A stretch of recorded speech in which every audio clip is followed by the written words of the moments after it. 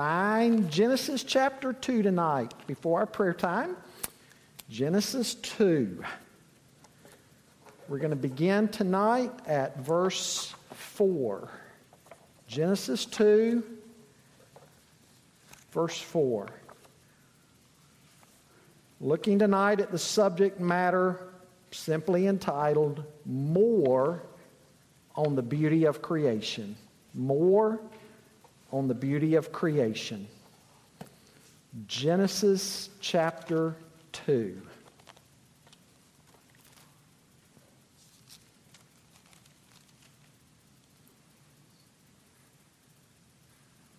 Got it? Beginning in verse 4, it says, These are the generations of the heavens and the earth when they were created in the day that the Lord God made the earth and the heavens, when no bush of the field was yet in the land, and no small plant of the field had yet sprung up, for the Lord God had not caused it to rain on the land, and there was no man to work the ground. And a mist was going up from the land, and was watering the whole face of the ground. Then the Lord God formed the man of the dust from the ground and breathed into his nostrils the breath of life, and the man became a living creature. And the Lord God planted a garden in Eden in the east, and there he put the man whom he had formed. And out of the ground the Lord God made to spring up every tree that is pleasant to the sight and good for food. The tree of life was in the midst of the garden, and the tree of the knowledge of good and evil. A river flowed out of Eden to water the garden, and there it divided and became 4 rivers. The name of the first is the Pishon. It is the one that flowed around the whole land of Havilah, where there is gold. And the gold of that land is good. Bdellium and onyx stone are there. The name of the second river is the Gihon. It is the one that flowed around the whole land of Cush. And the name of the third river is the Tigris, which flows east of Assyria. And the fourth river is the Euphrates. The Lord God took the man and put him in the garden of Eden to work it and to keep it. And the Lord God commanded the man, saying, You may surely eat of every tree of the garden, but of the tree of the knowledge of good and evil you shall not eat. For in the day that you eat of it, you shall surely die. Then the Lord God said, It is not good that the man should be alone. I will make him a helper fit for him. Now out of the ground the Lord God had formed every beast of the field and every bird of the heavens, and brought them to the man to see what he would call them. And whatever the man called every living creature, that was its name. The man gave names to all livestock, and to the birds of the heavens, and to every beast of the field. But for Adam there was not found a helper fit for him, or suitable for him. So the Lord God caused a deep sleep to fall upon the man, and while he slept, took one of his ribs and closed up its place with flesh. And the rib that the Lord God had taken from the man, he made into a woman and brought her to the man. Then the man said, This at last is bone of my bones and flesh of my flesh. She shall be called woman, because she was taken out of man. Therefore, a man shall leave his father and his mother and hold fast to his wife, and they shall become one flesh. And the man and his wife were both naked and were not ashamed. Now I want to say up front, I'm very grateful for the exposition and the commentary by Dr. James Montgomery Boyce, and I'll be indebted to much of what he says, depending on him at several points tonight. And so I like to give credit where credit is due. But let's remember where we have been so far. We've been looking at the creation narrative, and we've seen that the days, I believe they are 24-hour literal days as we know them. That's what we've seen so far. We've seen God forming the earth and then filling the earth. A very symmetrical presentation given here, forming and then filling. We've seen that God made each thing with the ability to reproduce within its own species.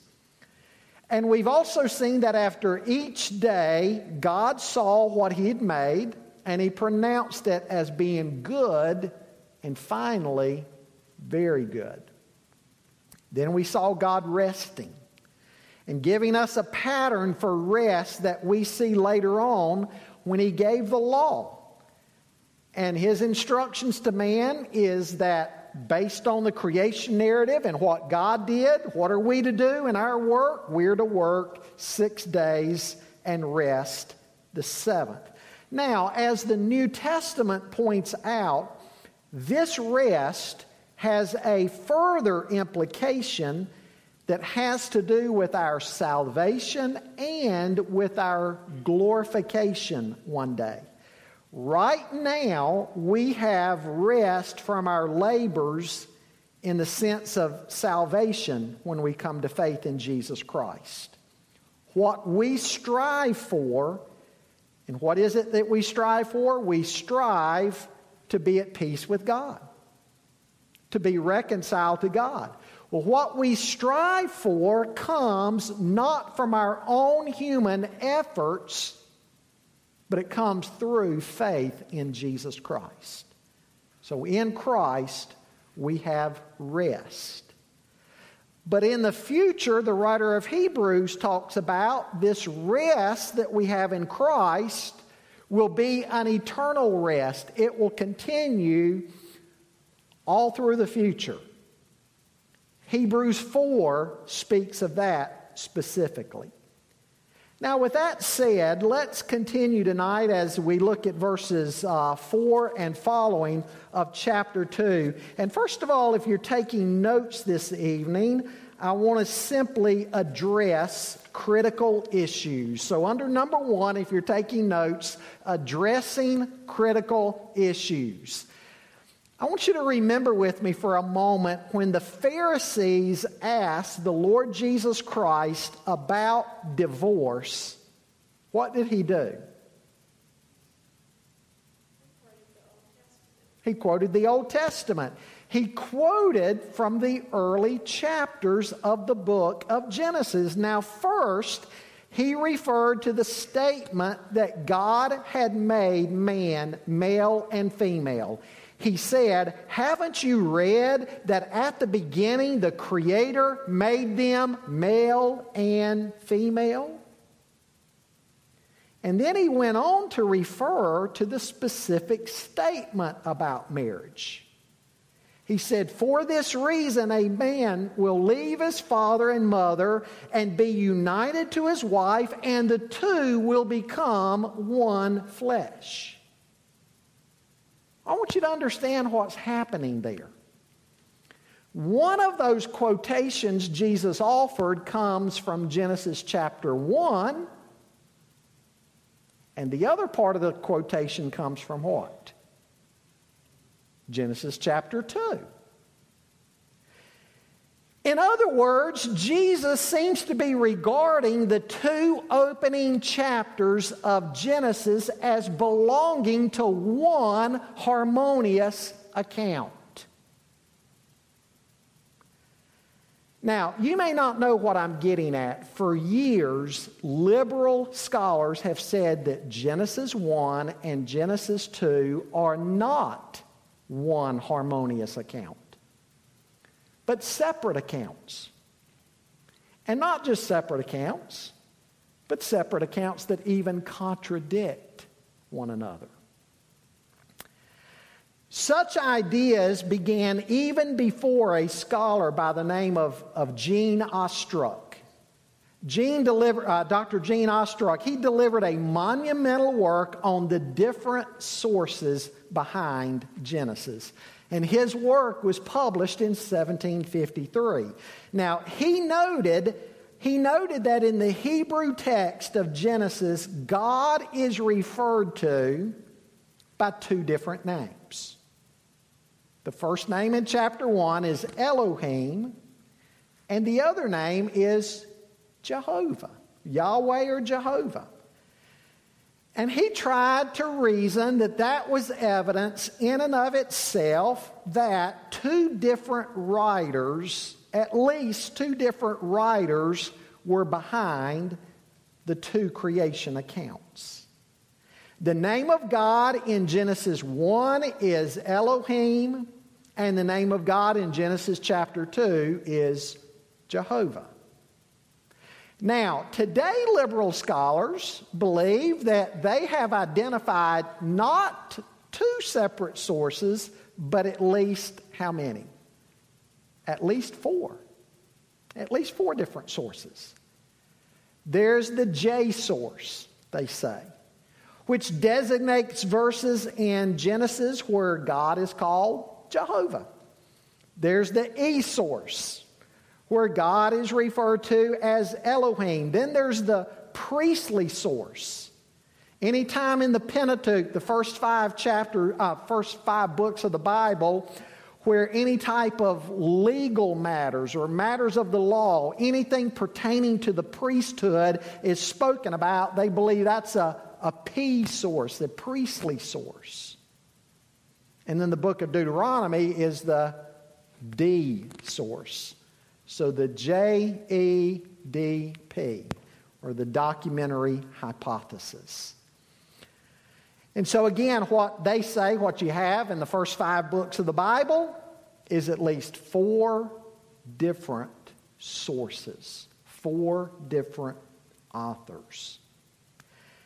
Now, in defense of one source, that one source being who? Moses. You have Jesus. You have Jesus and the apostles in the New Testament quoting from all different books of the Pentateuch and saying who wrote it. Moses. Exactly. Now, if Jesus is God, do you believe He's God? God the Son? I hope you do. If we believe that Jesus is God the Son, do you think Jesus ought to know who the source of the Pentateuch is? I think He ought to know. And so if Jesus quoted from different parts of the Pentateuch and attributed it to Moses, guess what? That's good enough for me. And I hope it is for you. Now, in addition to that, the names are not as clear-cut as liberal scholars would have us to believe. For example, the word for God in Genesis chapter 2 is not simply Jehovah. It's actually Jehovah Elohim. Both names are mentioned. It never ceases to amaze me how liberals will try to twist the truth to make their point. It would seem better to say that Elohim, the creator God of Genesis 1, is none other than Jehovah, the covenant-keeping God who will show up in the rest of the book. Jehovah, the more personal name for God, is also very appropriate for chapter 2. Why? Because in chapter 2, that's where we're going to see God's personal relationship with man being developed. Old Testament scholars like Dr. E.J. Young also mention another criticism of liberal scholarship.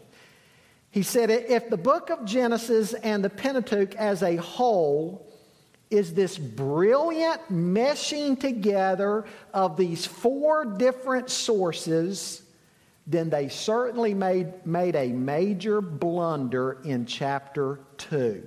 Because with two different names of God indicating two different sources, as they say, then what we have here, according to Dr. Young, is a blunder, because in Genesis 2, the differing and conflicting accounts have been mistakenly merged together.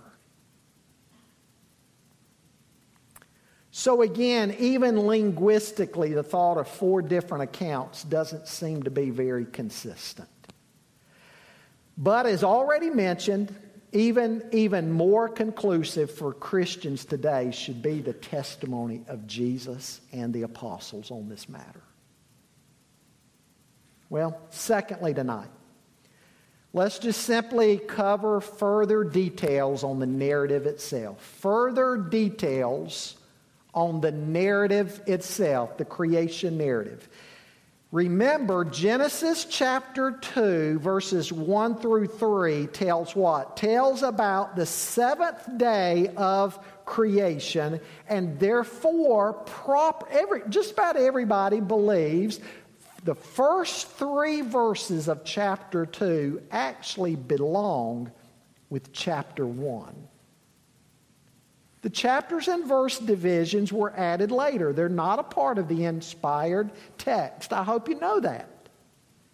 And so it's believed that verses 1 through 3 of chapter 2 should be the conclusion of chapter 1. And so then the so-called second creation account begins where? At verse 4. Now, it's not a second creation account at all, but that's where the second account supposedly begins. Now, beginning in verse 4, we can either take it as a subscript concluding 1:1 through 2:3, or as a superscript introducing verses 5 and following.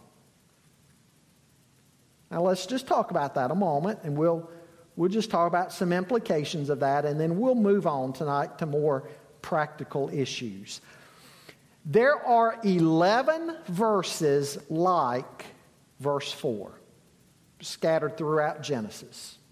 11 verses like that. There's 2:4, there's 5:1, there's 6:9, there's 10:1, there's chapter 11, verse 10, chapter 11, verse 27,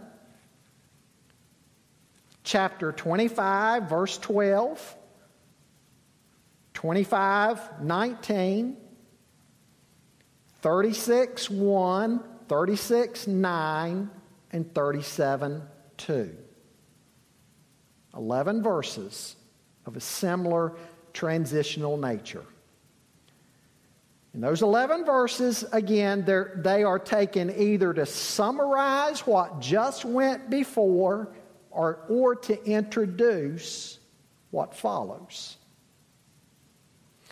It all sort of hinges on the Hebrew word that the NIV translates as account, the word account, and the older versions, such as the Authorized Version, translate as generations. If you take it to be account, then you can see how in each case there is the narrative or the storyline that is being advanced, and then it's concluded with a verse that says, so this is the account, such as this brings to an end the account of Adam. This brings to an end the account of Noah, so forth and so on. Probably the better way of looking at it is not to translate it as account, but rather generations. And to say that it introduces what follows. And so 5:1, for example, would introduce the descendants of Adam. The descendants of Adam would follow. 6:9 would introduce the descendants of Noah that would follow. And so forth and so on. Now, what this means, when we look at the structure of the book of Genesis, it would mean that chapter 1, verse 1, going through verse 3 of chapter 2, is a very brief creation account. And then from verse 4 of chapter 2 all the way through the end of chapter 50 would give us the generations of whatever respective character is being named. What that means additionally is that chapter 2 verse 4 does not introduce a second creation story at all. Instead, what we're being told is what will follow creation is more details on man. And from here on out in the book, what we're going to have is the account of man. And we're going to see the problems that the sin of the first man and woman and all following men and women, what their sins have created, the problems. So I think that's the better way of looking at the book. That the creation account in and of itself is very brief. Chapter 1:1 through 2:3, and the rest of the book is talking about man, each main character and his descendants, and the problems that they face. Okay, thirdly tonight, let's look at more details on the man and woman. More details on the man and woman. We notice that in this chapter, the chronological sequence following in chapter 1 is dropped. In chapter 1, we saw what? First day, second day, third day, so forth and so on. That chronological sequence is dropped, and now what's picked up is more of a topical sequence that takes over. Now, in chapter 1, we were told that man was created in the image of God. Here we find more details given about how God made the first man and the woman. Now, when it comes to making the man and the woman, what does modern man try to do? Modern man tries to answer this apart from the biblical revelation. To the zoologist, man is called, as one has described us, the naked ape. Man's just an animal without the fur that covers his whole body. Karl Marx said that the essence of man is in his labor. What he does with his hands, so to speak. Existentialists say that man is essentially volitional. His uniqueness is found in the fact that he has a will. What did Hugh Hefner say? Hugh Hefner tried to point out that man is simply sensual and he's to be understood in terms of his fleshly passions. Now, what do all of those things lack?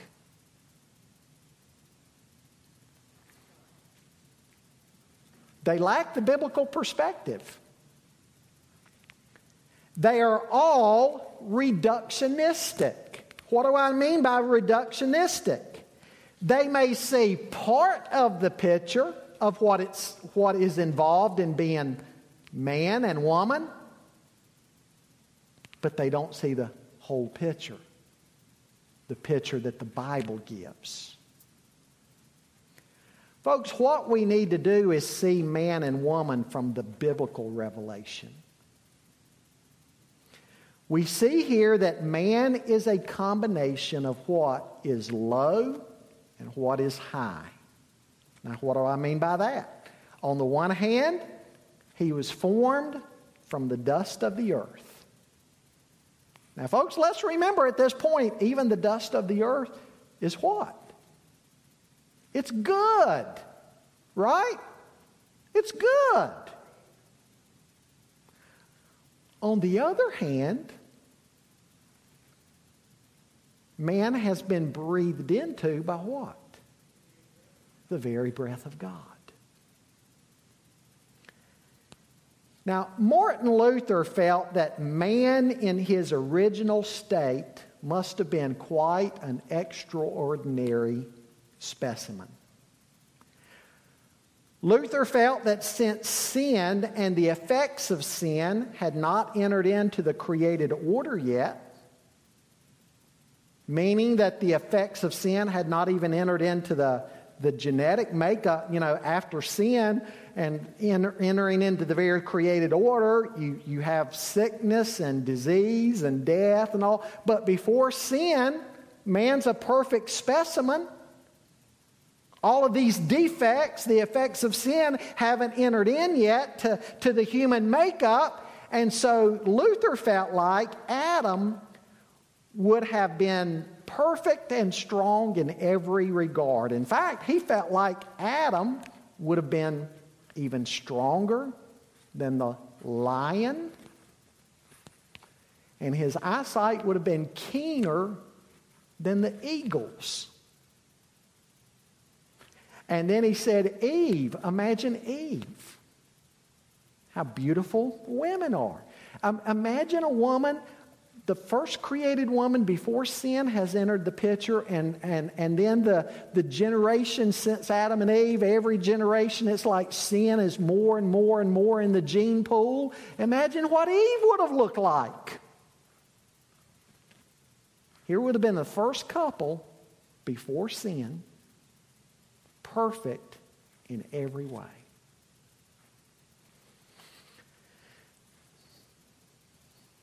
Also, we see details here about a garden.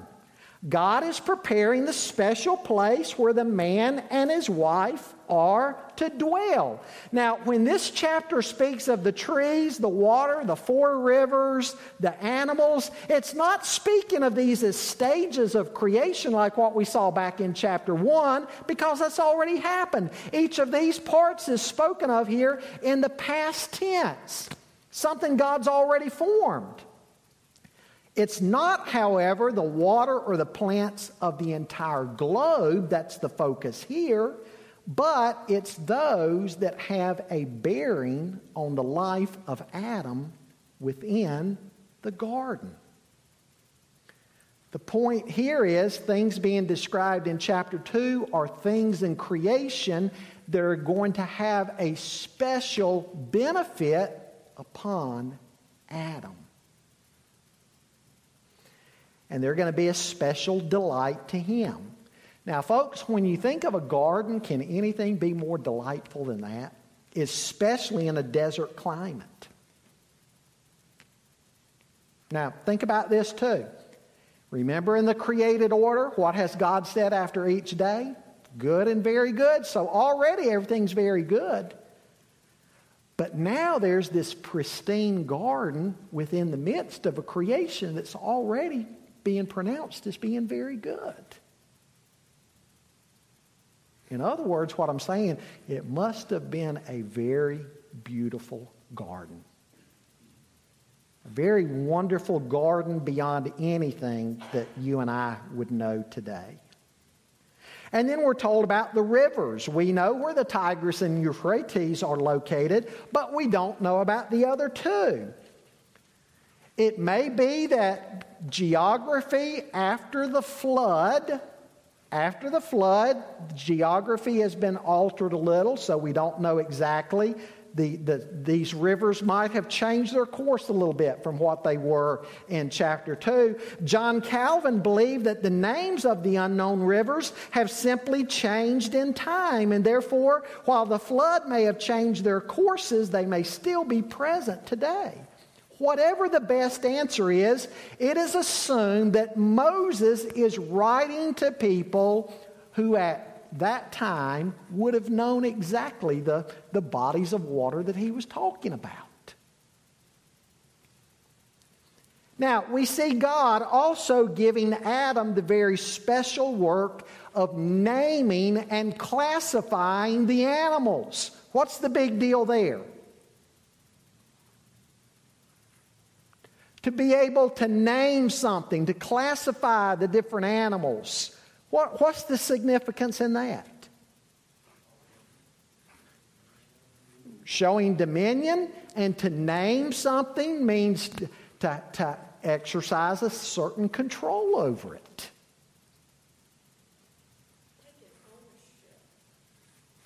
Ownership, control, dominion, authority over, to be able to name something. Adam was also to work the garden. Now, obviously, after the fall in Genesis chapter 3, what do we find out about work?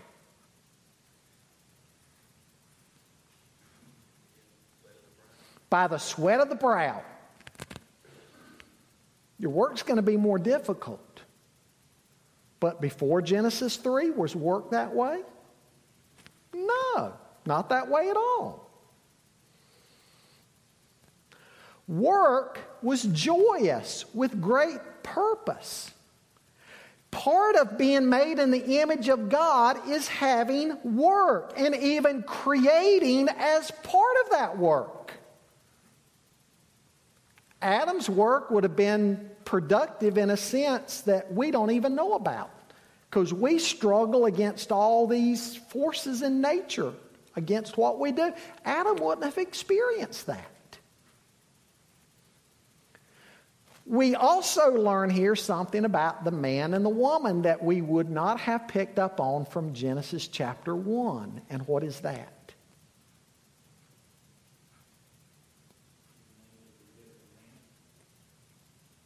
How God made them, but guess what we see?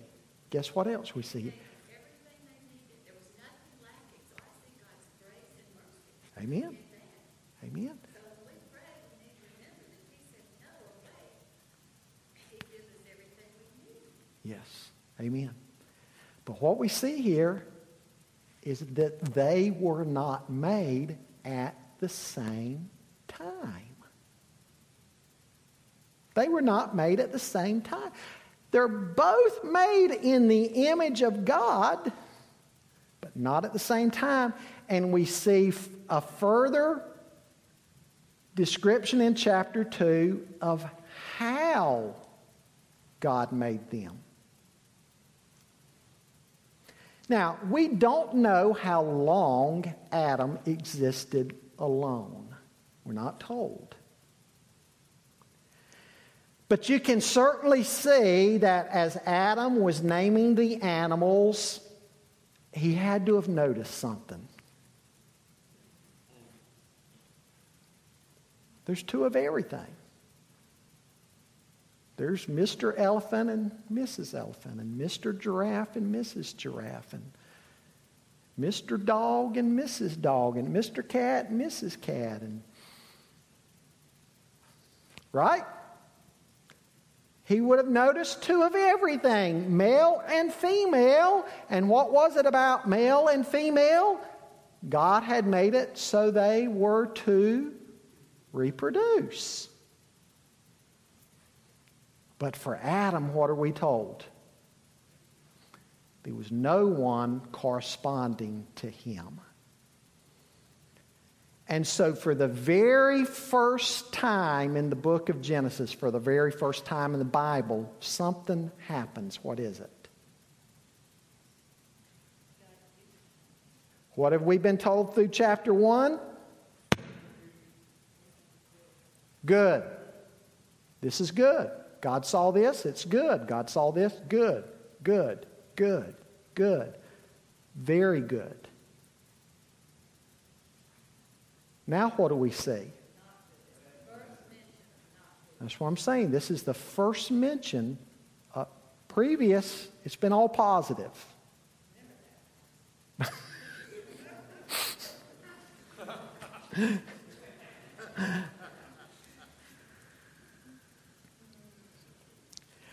When God made the woman, Adam immediately realized that she was not just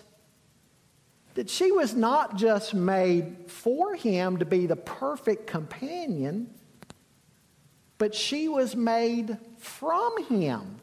Because what does he say about her? This is now bone of my bone and flesh of my flesh.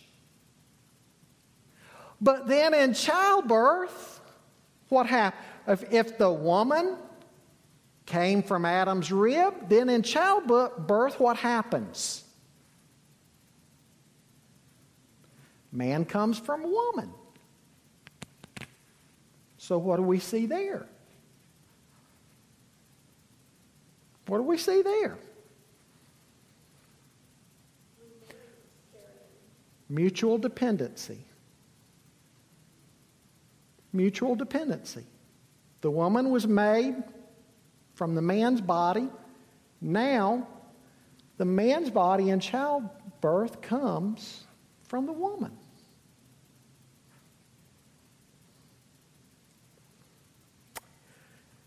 Fourthly, I want you to see the union of man and woman. Begin reading with me in verse 18. In verse 18, it says, we've already covered this, but God says it's not good that the man should be alone. I'll make him a helper fit for him or corresponding to him. Out of the ground, the Lord God had formed every beast of the field, every bird of the heavens, brought them to the man to see what he would call them. And whatever the man called the living creature, that was its name.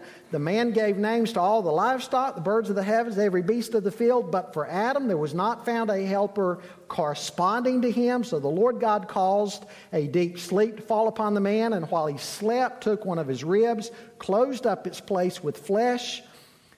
In the rib that the Lord God had taken from the man, he made into a woman and brought her to the man. Then the man said, this at last is bone of my bones, flesh of my flesh. She shall be called woman because she was taken out of man.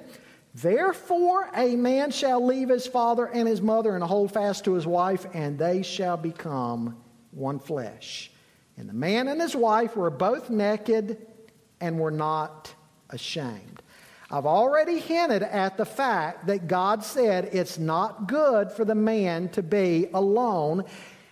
And so we see right away that man was created for companionship that nothing else on the face of the earth could take care of. Only somebody corresponding to Adam.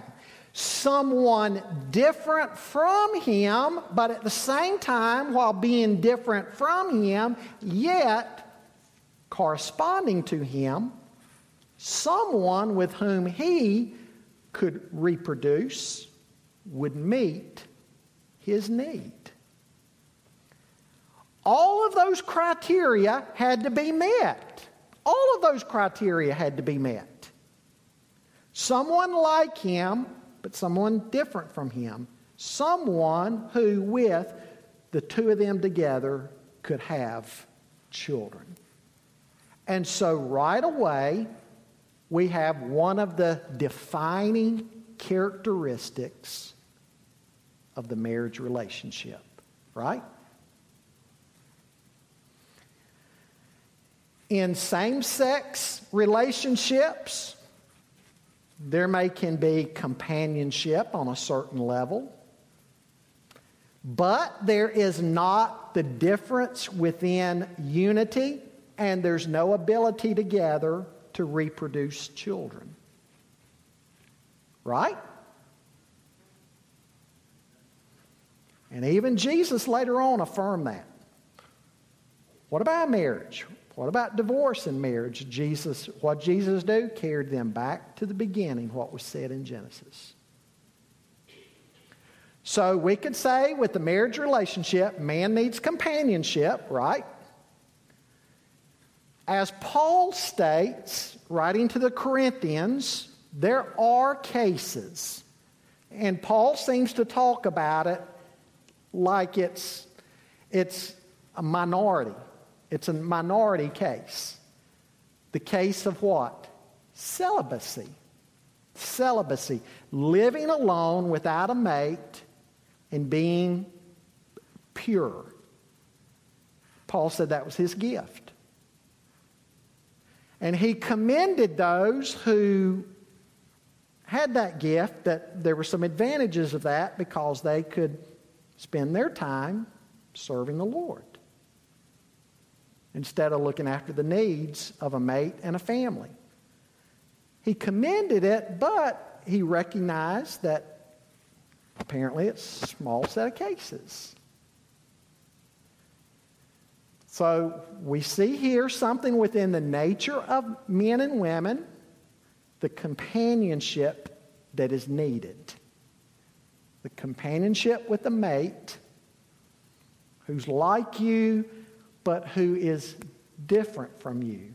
And the two together have the ability, at least, to reproduce. Notice something else here. There's also the leaving and the cleaving. There's the building of a new family unit together. They leave the tutelage and care of mom and dad. They cleave together to become a whole new family unit. What does that say today? To the man who can't cut the apron strings or the woman who can't cut the apron strings. To a certain extent, is a form of adultery. Because there's, in a marriage, there's the husband and the wife. Right. Jesus Christ. You can't have a fourth party. Whether Sure. it's a boyfriend or girlfriend, I'm using those terms. Or anything else. Right. Or God, or whatever. Sure. Yep. So, there's got to be the cutting of the apron. Now, we're going to talk in a minute about what that means and doesn't mean. But he leaves his father and mother to cleave to his wife. Now, the word cleave or hold fast to his wife, literally in the Hebrew behind the word picture of that is to be glued to his wife. What's the idea being communicated there? Permanence. Permanence. God designed marriage to have a permanent nature about it. Did you read about 10 or 15 years ago a new disturbing trend that had started at the time? I haven't heard much of it since, but there was a trend. There were these things that people were calling starter marriages. You hear about that? You know, a couple buys a starter home, for example. What do you hope to do with the starter home? You're going to upgrade, right? You're going to trade in that home for something else. You're going to upgrade. Starter marriages. Couples that were getting married, young couples that were getting married say, you know what? We don't have any intention of staying in this marriage. This is going to be a practice run for when we find the one that we want to spend the rest of our life with. What a mockery. What a travesty. God designed there to be a permanence. Now, yes, because of sin and because of our hardness of heart, there are two situations in the Bible where divorce becomes allowable. Not necessary, allowable. What are those two? Adultery and abandonment. In adultery, the one flesh relationship between a husband and wife has already been violated. And so the one violated against is free to divorce. Because the one flesh relationship has already been interrupted. Now, divorce doesn't have to be a necessity. I've seen marriages come through that. But it's an allowance offered to the person sinned against. And in abandonment, Paul said that the offended spouse was not bound. By saying that they're not bound, he addresses this in 1 Corinthians 7. What's very clear is that, what seems very clear from 1 Corinthians 7 is that the person sinned against, the person abandoned, is free. Now, the context for abandonment had to do, if you remember, the passage there where a believer was married to an unbeliever. Now, up front, we know that's something that should never happen, but there were cases where there would be two unbelievers. Then one of them would hear the gospel, come to faith in Jesus Christ. The other one would not respond to the gospel. So then you have a situation of a couple that is unequally yoked. So the one who has become a Christian might be sitting there thinking, now that I'm a Christian, my spouse is not. Should I trade in my spouse for somebody who's a believer? What Paul say to the Corinthians? No. Not if the unbeliever is willing to stay with you. If the unbeliever is willing to stay with you, you will have a sanctifying effect on the marriage and the home, and the children in particular. Well, what if the unbeliever says, I'm out of here? What's Paul say to the believer? Let him go. You're not bound. Because in that case, you don't know if you could have a saving effect upon him anyway. So that's the context there of that whole instruction on abandonment. But it's interesting, there's no allowance given for the believer being the one to leave. The unbeliever may choose to leave. There's no allowance there for the believer bailing out. What's that tell us? Believers ought to always be agents of reconciliation. Right? Believers are to be agents of reconciliation. Now, when he says here that they become one flesh, it means more than simply physical. It implies the two become one as a married couple in every way. A bond. There's a spiritual, mental, physical, emotional bond. They become one. They're a unit now. And I believe this indicates that also that there are at least 3 relationships that are never to interfere with that one flesh relationship. Obviously, no other person is supposed to come into the marriage, an adulterous affair. But folks, by one flesh, the husband and wife becoming one flesh, it also says a word about parents and children, right? The Bible is clear. We are always to honor our father and mother.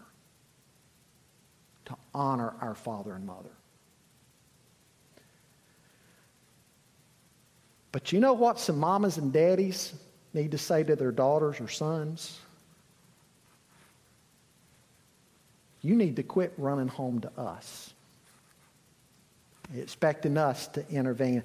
You're married now. Y'all need to work things out. There's some parents I've counseled with people, known of cases where parents will try to inject themselves in their children's marriage to a point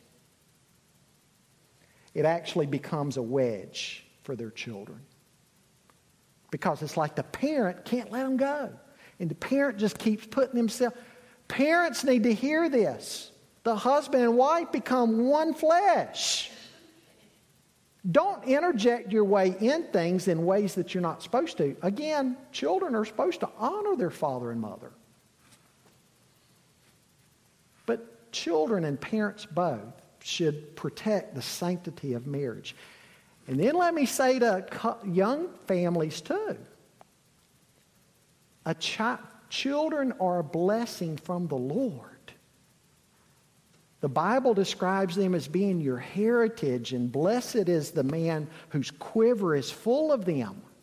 But you know what? I have seen couples that put their marriage on hold until they get their children raised and out of the house. Terrible mistake. That's the couple that the kids leave the house and then they look at one another like, who are you? And their spouse is a complete stranger. Children will gain security by a mom and dad who continue to put a priority on the marriage relationship. Right? Children will gain security by that. Seeing a mom and dad in love. Kids who know that mom and dad are a team and they're together.